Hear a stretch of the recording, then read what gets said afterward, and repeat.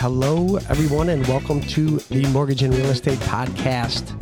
My name is Chris Giannino. I'm here today with Pete. What's going on, Pedro? Good morning, my brother. Yes, we are just at Shaw Coffee on the hill by the office. We were gonna do this from the office today, but had to get out and experience the nice 30-degree weather out there. But we're getting some sun today, so I'm good with that. Yeah, and the atmosphere at Shaw Coffee is always amazing. Love this place. Yeah, I walked in. You were busy when I walked in. I got here when the doors opened. Nice. What time's that? 7 a.m. 7 a.m. So if you want to check out Shaw Coffee, check it out. 7 a.m. They got a roaster in the middle of the place, and they roast their coffee here. Haven't seen that before. It's about 3 feet from us, and it could get stirring at any moment. Yeah. So if it does get loud, then that's what's happening. But it's a great place, right on the hill on Shaw, and check it out. It's also, if for directional purposes, it's one block. Good luck with this. It's one block north of Pinnacle Home Loans, so it should be easy to find. Everyone knows where Pinnacle is. That's exactly right. So, anyways, what's going on with you? We got any Pinnacle points to bring up today to get us started, or what? Pinnacle point today. Yeah, I was here early, having a meeting. You know, I kind of spread my time out from home loans, attorney work, refereeing soccer, and hope to hit all three today, but started out the day doing some legal work, meeting with some people. So my pinnacle point has to do with never underestimating anyone. You're going to encounter, it kind of goes with our last podcast about everyone you run into, try to make a difference with them, but sometimes you're going to, it's human nature to encounter someone, draw a conclusion, and be incorrect in that conclusion.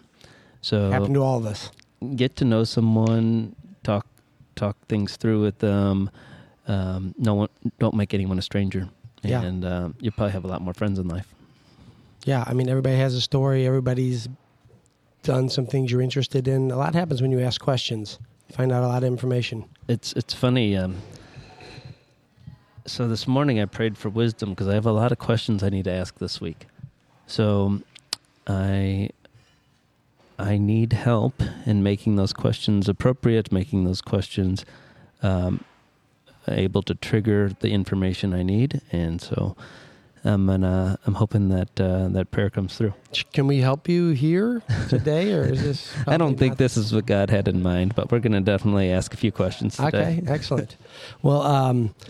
Well, yeah. I mean, on that same page, I mean, one thing that was brought to my attention also this morning, but it's one of those things where it fits in well with New Year's as well. But just taking action. You know, if you're out there and you have some something you've been trying to do, or something you wanted to get, something that's been on your mind for a while, and you just wanted to get it done, the most important thing to do is to take action. It doesn't have to be a major step. It just has to be one step in that direction. And then you start to build momentum when you do that 3 days in a row. But if you're listening to this and there's something on your mind, take action. Yeah. And everything's easy to learn these days. You could find it. You could find anything by typing it in Google, and just take the first step. So yeah, and we're all capable of things that we think we're not necessarily capable of. And yes, in our previous podcast, to continue with our theme of transition, we referred to proximity of people that we want, that make us better people. And so we're looking today. I think today we have a guest who takes action, and so we thought the best way to create proximity is to make that person come to us. Absolutely, yeah. So Dustin Morgan, he has inspired my pinnacle point today for taking action. Dustin, we worked with Dustin a few years ago, and I was very impressed with Dustin and his mindset on what he was achieving in his personal and professional life. And I was very excited to have you on. So thanks for taking me up on it, Dustin. Welcome to the Mortgage and Real Estate Podcast by Pinnacle. Appreciate you taking some time out of your day and coming on and sharing a little bit of insight with us. So welcome to the podcast. Thanks, guys. It's a pleasure. Nice. So give us a little bit of background, Dustin, on, we talked a little bit just to get caught up when you got here, but you said you're from Mississippi. You've been in St. Louis for quite some time now. Can you give us just a quick, 30-second breakdown on where you're from and what you're doing here in St. Louis? What you're doing, that's a loaded question. We'll get into in a little bit, but just kind of like where you're from and what your background is. Yeah, sure. So, born and raised in Mississippi. Moved to St. Louis about 4 years ago. I've got some family up here, and there was a girl up here, of course. Always is. And then, so I got my real estate journey started actually with you guys. I bought a property, and kind of the rest is history. So I've been here. I've worked in cybersecurity most of my life, on and off. And like I said, real estate just piqued my interest, and I really enjoy it. So. That's awesome. Yeah, I know when we first met, you were talking about, you're getting your first couple Airbnb started, and then since then, your entrepreneur journey has taken you in several different directions, all which are very exciting, and it's eye opening. What I think you very very easily convey the mindset of take action, anything's possible, do a little bit of research, and you can get to the bottom of what you want to get to. So that was amazing. I think it was very inspiring just talking to you for a few minutes before the show. So we'll jump into the Airbnb to start, and then we can get into a couple other things. But how did that get started for you? Because I think a lot of different people listen to this show, people that are interested in real estate, just friends, family, but also real estate professionals that may be working with a client right now that's looking to buy an Airbnb. And what are some things that they should consider? Because they may not have done it in the past or don't have a ton of experience in it, but what are some things they should consider when they're looking for a property for short-term rentals? Sure. So there's a few softwares or systems that I would use. There's one called Rabbu. rabbu.com, and then AirDNA, which is probably the best. So when I'm looking for, you can get on Google and find the best Airbnb locations. It's pretty straightforward. But what we're looking for specifically is what are the regulations? So regulations are going to be huge. So for instance, I'll just give you an example. Pigeon Forge, Tennessee, probably the most lax because all of the revenue is driven by visitors every year. So Pigeon Forge, specifically the Smokies, has double the visitors of any other park. So that's right by Dollywood, yep. Dollywood, Yeah. Gatlinburg, Smoky Mountains, Exactly. Tennessee. Yeah, Dolly Parton. She did it all. Yeah, she did, right? She did. She Still built is. that area up. Power woman. Yeah, well, she did amazing at the, what was she just play at recently? She Yeah. was at a football game. Yeah, She needed some help it was amazing. with stability, but She still looks good. Yeah. I like her. Yeah. Yeah. Yeah, so, but that's amazing. So you, now this is, so you're talking about regulations. So, I mean, before you buy a place, obviously one of the most important things is make sure that you're not going to get pushed back to have an Airbnb day one. Absolutely. And you found that to be true in vacation destination areas specifically. Yeah. One of them being that area in Tennessee. And when you picked it out, was it an existing home already, or did you have it built? So I'll just give you a quick backstory just so everyone takes that. You guys mentioned take action. I bought my first property by going to yard sales and flipping items on eBay. So I had none of my own money for my first purchase. So I used literally weekend shopping and flipping on eBay to buy and YouTube how to flip my first house. So that's how I started. So just do it. That's incredible. So you don't need a degree for that or anything? I don't. There may be. I'm sure there's a degree out in Yale or somewhere for something like that. Harvard got to be one of the big ones. But so I used that when I sold that house. It's the only house I've ever sold. I bought a house in Pigeon Forge, Tennessee, sight unseen. It was $620,000, which was a lot of money for me back then. It was new construction. And the point is I ran all the numbers and got all the data, and it matched up. So I went for it. And that one purchase changed my life. That property now, and every one we build since, we build for the same cost, and they appraise for 1.2 to 1.3 million. And they generate, so during COVID, it generated $190,000 the first year. Over time, it's dropped. It's probably around 140, but that's pretty, I think we're kind of leveled out. So COVID was a crazy year, and that's where a lot of people got in trouble for, they underwrote deals thinking 190 was coming in, and it doesn't come in anymore. So you can get in trouble, but you just need to do the research.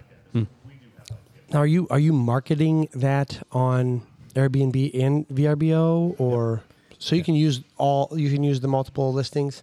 Absolutely. So there's plenty of softwares out there. I use IGMS, and all it does is it basically it takes an API which just links it. It just gives the data from Airbnb and Vrbo. So when someone books, it blocks the calendar for the other side, so you don't get double booked, which is a huge issue. And then also in that, you can build your own website, but we use IGMS for direct booking. So you can make a lot of money, a lot more money, 20% more probably if you get direct bookings. Oh, okay. So, and that's what you use for your that's why you started your own website, for the direct bookings. Yeah. As well. Make 20% more. So what percentage do you get through that as opposed to the other Airbnb or VRBO? I've been slacking probably 10%, but there's a huge opportunity out there just in a basic, email. Just say, hey, if you guys come back, we'll give you 10% discount. Still make more money. Don't have to deal with the transaction cost of Airbnb and Vrbo. So that's on the list this year to push. Just kind of. I mean, that's an amazing insight. Yeah. That people aren't aware of. Right. Do you I mean, that's huge. Yeah. Is that now you said the upkeep, like, how do you set that website up? It's so IGMS is extremely simple. You just download it and it hooks in. I mean, there's some work, but there's, like you said, everything's on Google. I didn't know anything about this stuff, and I hooked it up. You just download the software, and like I said, there's quite a few that have that integration for direct booking and the API that connects to multiple systems. But to make sure it's not double booked. Absolutely, because that's a huge problem that I've actually run into when I was new. So you don't want to have that. That's great information. Tell us a little, since you've done some background, but tell us a little about the history of Airbnb and how that's changed the hospitality industry. With respect, hotels are still being built, but when we go on trips, we're always looking for an Airbnb opportunity. So, how long has that been the trend? I think it's been trending way before I started. Airbnb has been around a long time. I couldn't even tell you when they actually got kicked off, and Vrbo's been around for a long time. Airbnb is just kind of, from a technological perspective, they are elite. I think when you get into the hotel and Airbnb, people are always worried. They ask, well, why wouldn't I just stay at a hotel? I'm like, I will be the first to say, if it's just me and one other person, I'm likely staying in a hotel. It's a better option. But when you're talking about a family or a get-together for Christmas, when you have a place that has an indoor pool and a hot tub and all the amenities you need, if you were to get a hotel that fits 16 people, you're never going to be able to outprice us. And I don't see that happening. It could happen soon. I mean, I imagine that they're on board with that, but it's going to be a while. Mm-hmm. Yeah. Price is a factor. Convenience is a factor. I think having a kitchen and washing machine are really attractive features of Airbnbs. And just some, having a driveway or maybe a barbecue pit, things like that, that have transformed vacations. Absolutely. Or getaways. Like you said, family gatherings too. It's the mindset of people. The hotels are still a great option, but I think the going to a nicer home than you live in is always a nice option too. Yeah, it's to me, it's the better choice for more people. There's opportunity. I mean, there's opportunities all over the place with it. Our kids travel quite a bit for sports, a lot, and at the beginning we were booking these hotels for $250 a night or whatever the case was, and then recently started looking into Airbnbs with one other family, And I mean, it's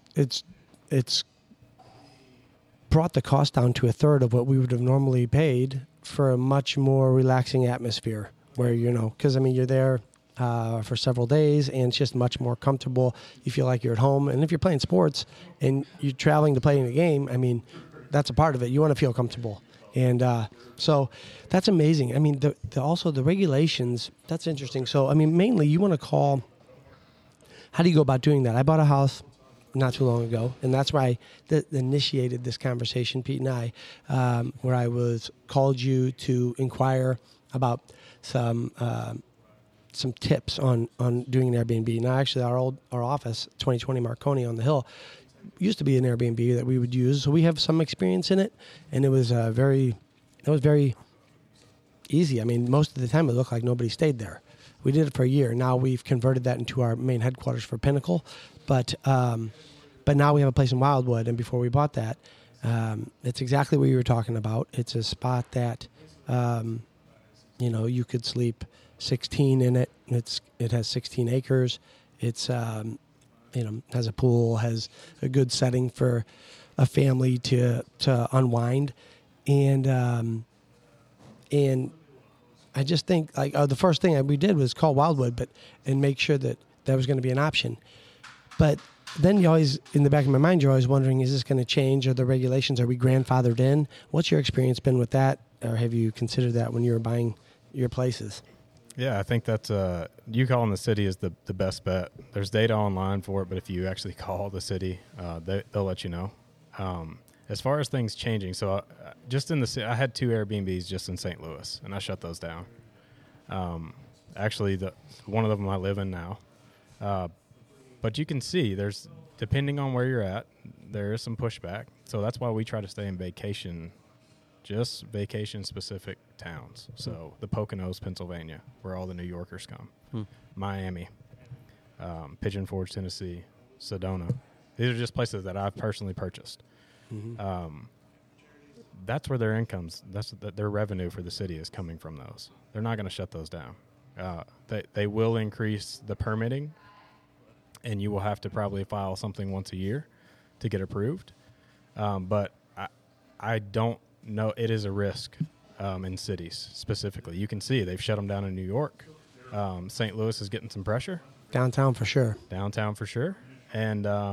And just to kind of feedback off of that, to be honest with you, unless it's like a passion project, I would not be working in cities, and I also would not be running an Airbnb that generates less than $100,000 a year.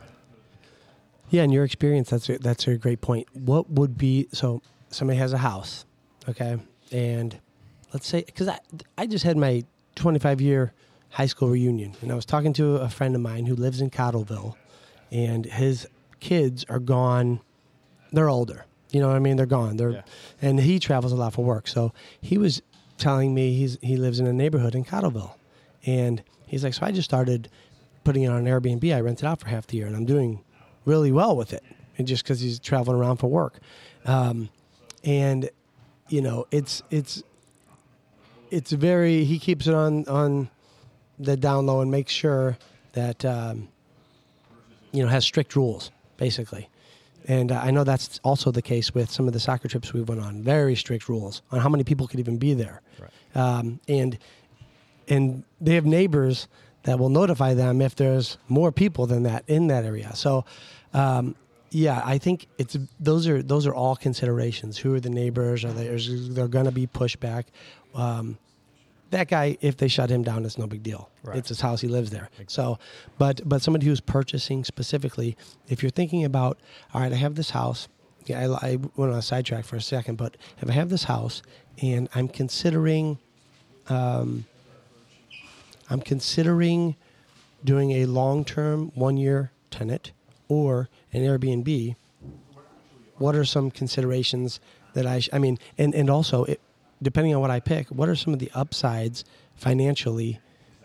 Like, what are the differences? I'm either going to make $1,500 a month, not make, but gross revenue, $1,500 a month, right. Or what would the alternative be, would you say, for an Airbnb, just generally speaking? So I'll give you my personal experience. So the properties in Shaw, they're currently renting for $1,850 a month. So when I shut my Airbnbs down, they're $1,850 a month. I was doing my best year was $60K and $45K. So that's for the duplex. They dropped down to about $40 and $30. So when you factor in your costs, cleaning, this is something a lot of people get upset about on Airbnbs. The cleaning, we don't make money off cleaning. It's what it costs to clean the property. Some people do. We don't. What does that cost? Is this for your Pigeon Forge? No. So for Pigeon Forge, I've got a pool cleaner and I've got a cleaner. So it's costing me about $250 per turn. A Gotcha. turn is just someone checking out, someone checking in. Mm-hmm. We don't make any money off that. We just charge that back to the guest, and that's where people could say, well, hotels don't charge me that, and they've got a full staff. We don't have a full staff. These guys are doing 50 units all across the state. So, I guess to get back to your point, in cities, and this is where the 100K number comes in, it's not worth the headache or the 20% that you will get, that you actually net over renting long term, in my opinion. If you're starting out and you're a homeowner, like your friend in Cottleville, I think it's a great opportunity to get your feet wet, get in there, make a little extra money. And it's also, it's such a benefit for someone who travels that way. They can say, hey, I'm only opening this for 1 week, and you can't long-term rent it, right? So it just depends on like your pain threshold, I guess, because you can make more money under 50K, 75K. But we found 100K with cleaning fees, with paying the electric, the utilities, all the damages that come. The city you're going to have a lot more damage. So you're going to be dealing with a lot of damage. So your margins are so tight. I've had this happen, if someone goes in and burns holes in your sheets and your comforters and you're actually doing nice stuff, which you've got to be elite, you got to be on the higher end of everything, your margins are going really quickly. So that's really the main reason why we try to stay above that number. But I think as far as short-term, long-term, I think especially if you're someone who travels and you want to give it a shot, I think it's worth it just to build up your, Airbnb ranks you, they give you super host status. And I don't think people realize how difficult it can be. It's not like a typical rating system. They do 1 star through 5, right? If you get a 4, it's a 0. That's how we look at it. So you need 5 stars. People don't realize that when they go over, like, this was a great stay. The worst review you can possibly get is everything was great, 4 stars, right? Right. And you're like, people don't realize it kills you. It's not like you saying this restaurant was 4.5 stars. It was great. It's either 5 or you might as well put 0, or just don't leave a review. Yeah. It raises eyebrows when it's not a 5. Right? It does, yeah. You touched on the damage. Now, that's number one thing on people's heads. Like, what type of wear and tear and damage can they expect? Honestly, when we did we call it the Hill House, but the place on Marconi, now this is a different ballgame, okay? This is a 860 square foot place. Yeah. You know what I mean? Not much to it. Right. Like 95% of the time, it looked like nobody was even there. And but we didn't have families of 16 coming in. You know what I mean? It's a big difference, I would say. I don't think so.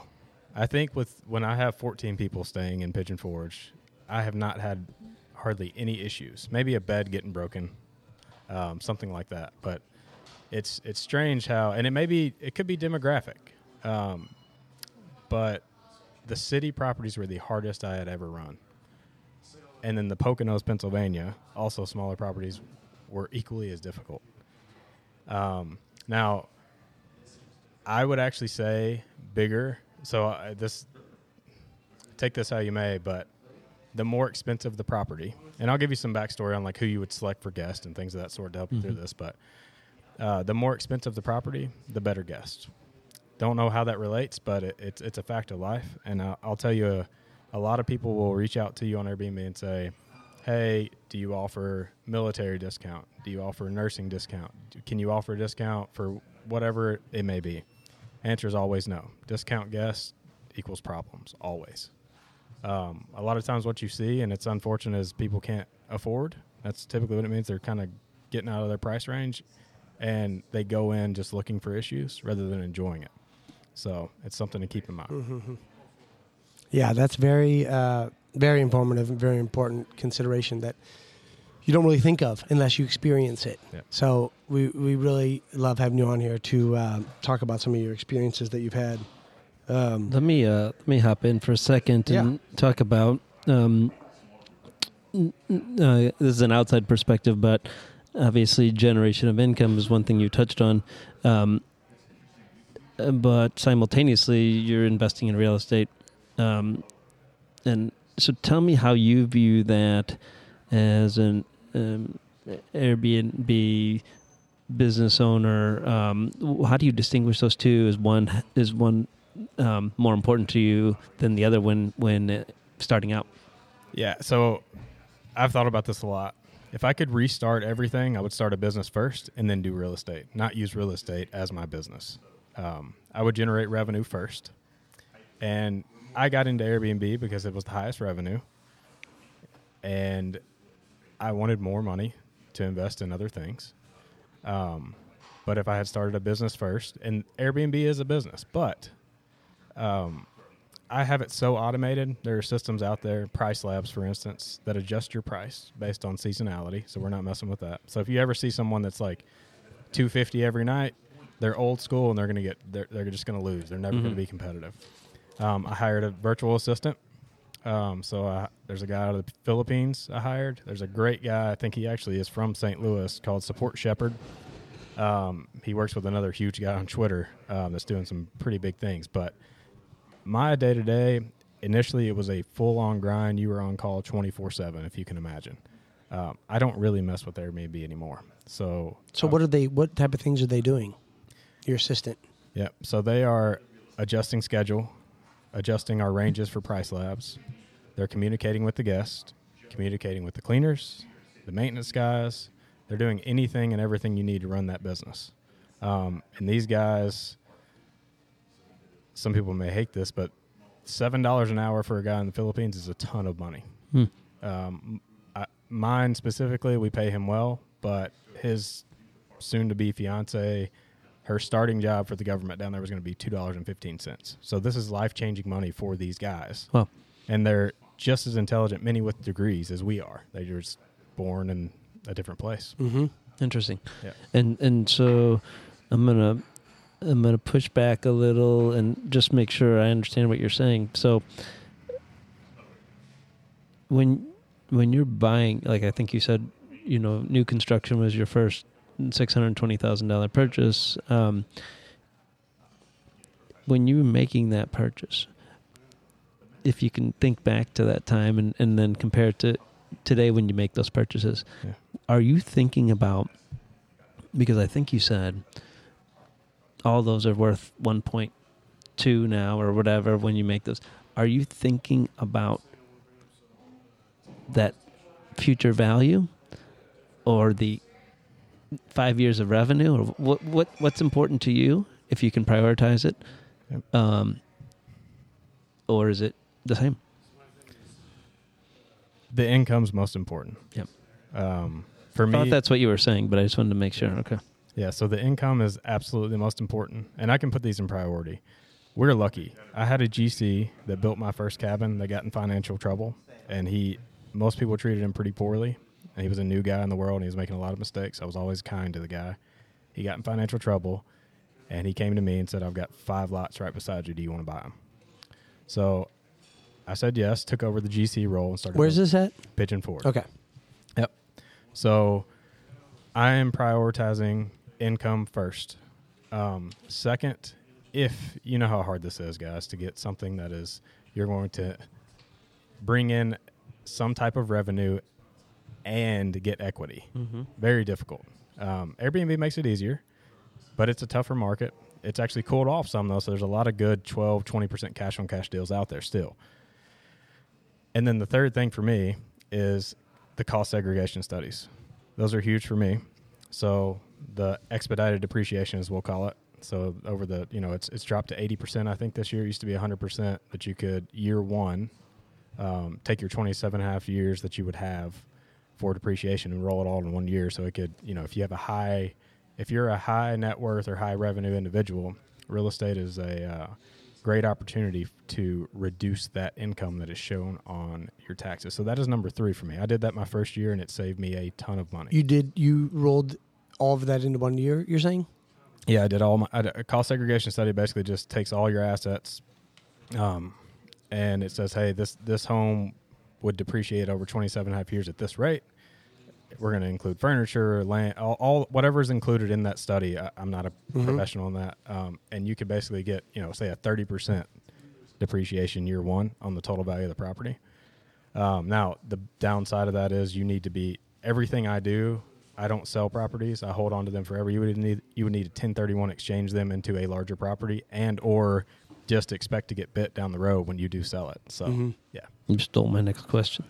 Well, to summarize that, just so you're saying revenue, number 1, investment, future value, I'll say number 2, and tax benefits, number 3. Is that fair characterization? Absolutely. And then, so why don't, since you brought it up, why don't you tell us a little about how you look at 1031s, if you do? Yeah, so I have not used a 1031 currently. So how I look at 1031s, this is just more state of my career, I guess. So I have done a lot of off-market purchasing, rehabs in like Tupelo, Mississippi, things of that sort. And I plan on storage facilities in Waynesboro, Mississippi, things of that sort. I don't want to ever get rid of my properties that are in prime locations. I don't think I'll ever get rid of. I say ever. Ever means 5 years for me. I got a 5-year plan on most of this stuff.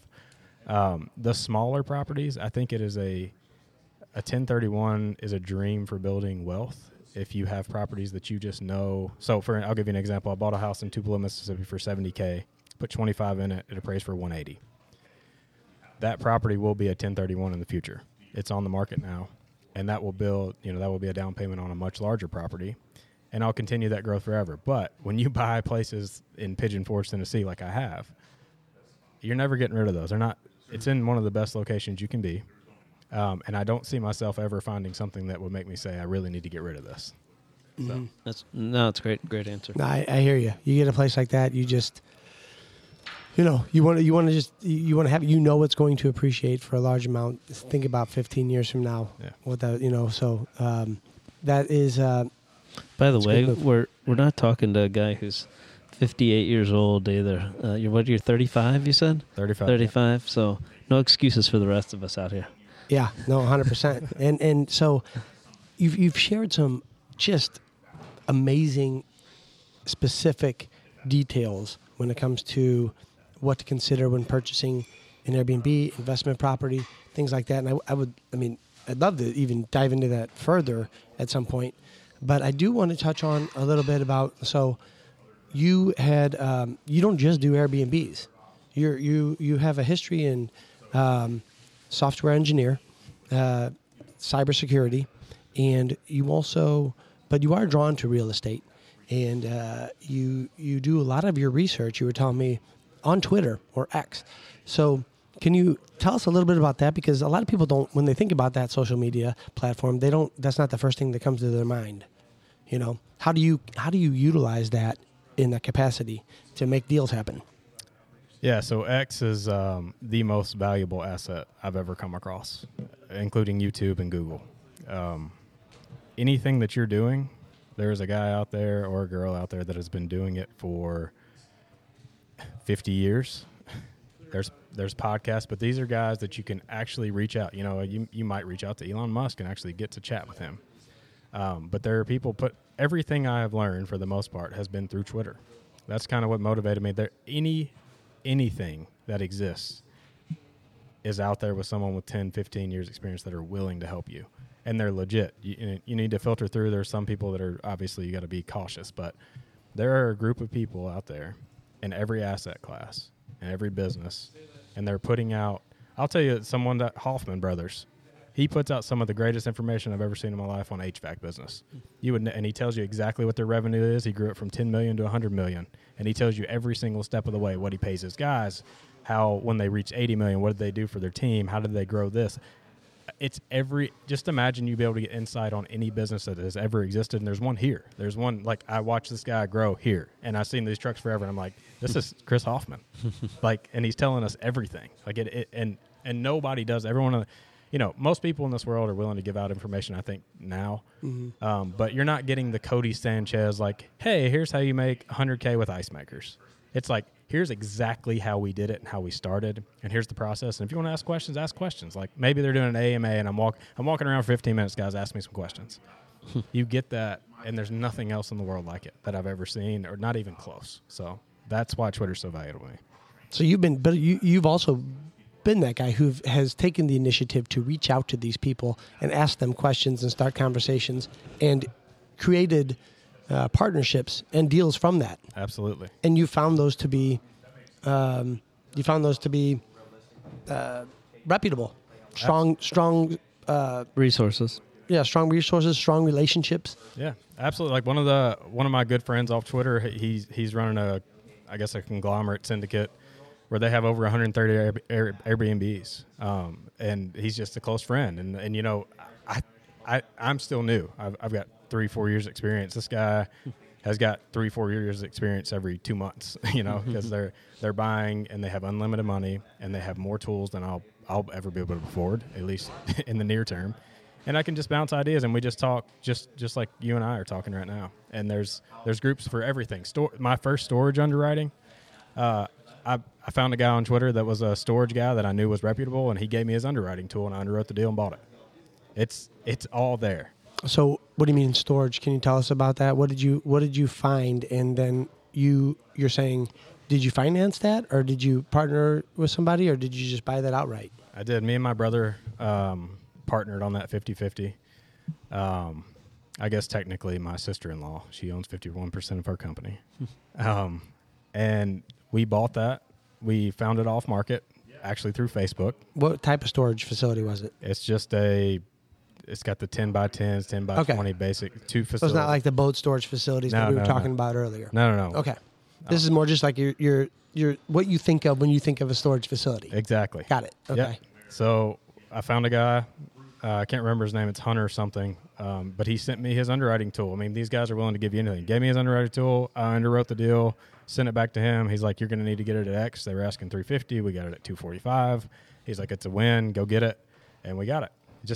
And you have, Do you still have that? Still have that, yes. That is the storage is, it's everywhere now. So it's hard to find locations that work, but it's the easiest thing I've ever managed, ever. So if you can get storage. How big is that facility? It's 69 units. So fairly small. Is it booked? It is. So here's I mean, I know in COVID it was impossible to get something. Yeah. So I'll give a kind of a deep dive on why storage is so valuable. Storage is commercial, which I hope down the road Airbnb will be. It is not commercial. They're still appraising next to your neighbor. They're not doing off revenue. When that happens, the values of these homes are going to go up tremendously. And it will show if you're a good operator, your home will be worth money than the guy who's not.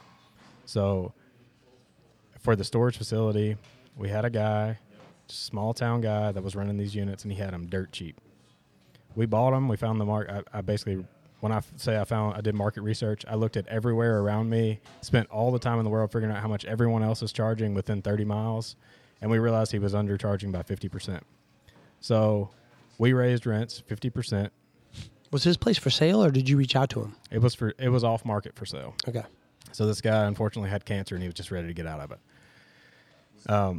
So we bought these. We found out we were 50% under market. So we bought them for $225. Raised within 3 months. I think at the end of the new year, we sent out a mass email and said, "Hey guys, we're raising 50%. For whatever reasons, soft costs, whatever it may be." And we assumed that 50% of people would leave. About 30% of people did leave.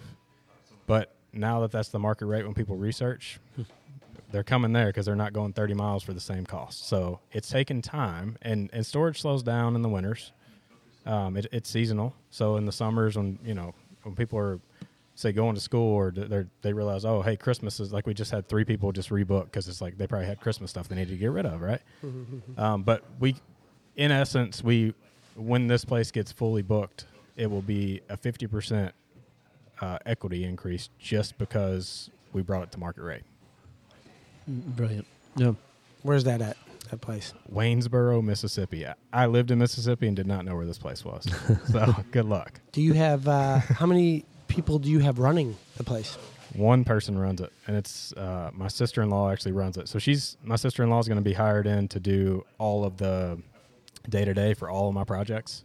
But she works at a bank now, and she's just like the exact opposite of me with people when it comes to complaining about things that I think are not worth complaining about.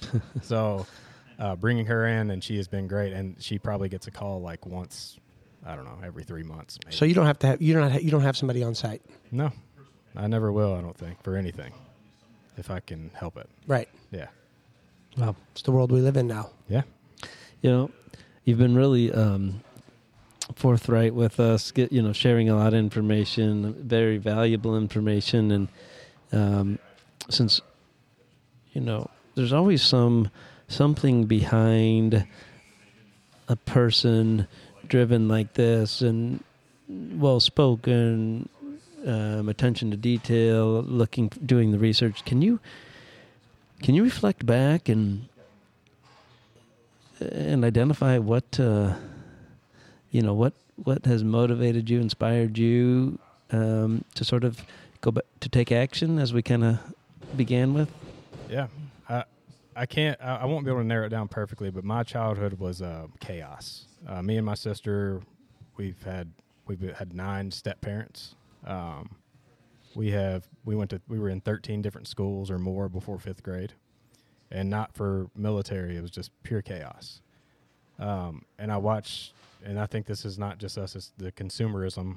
I watch people spend more than they make and not be able to make that small sacrifice to delay gratification.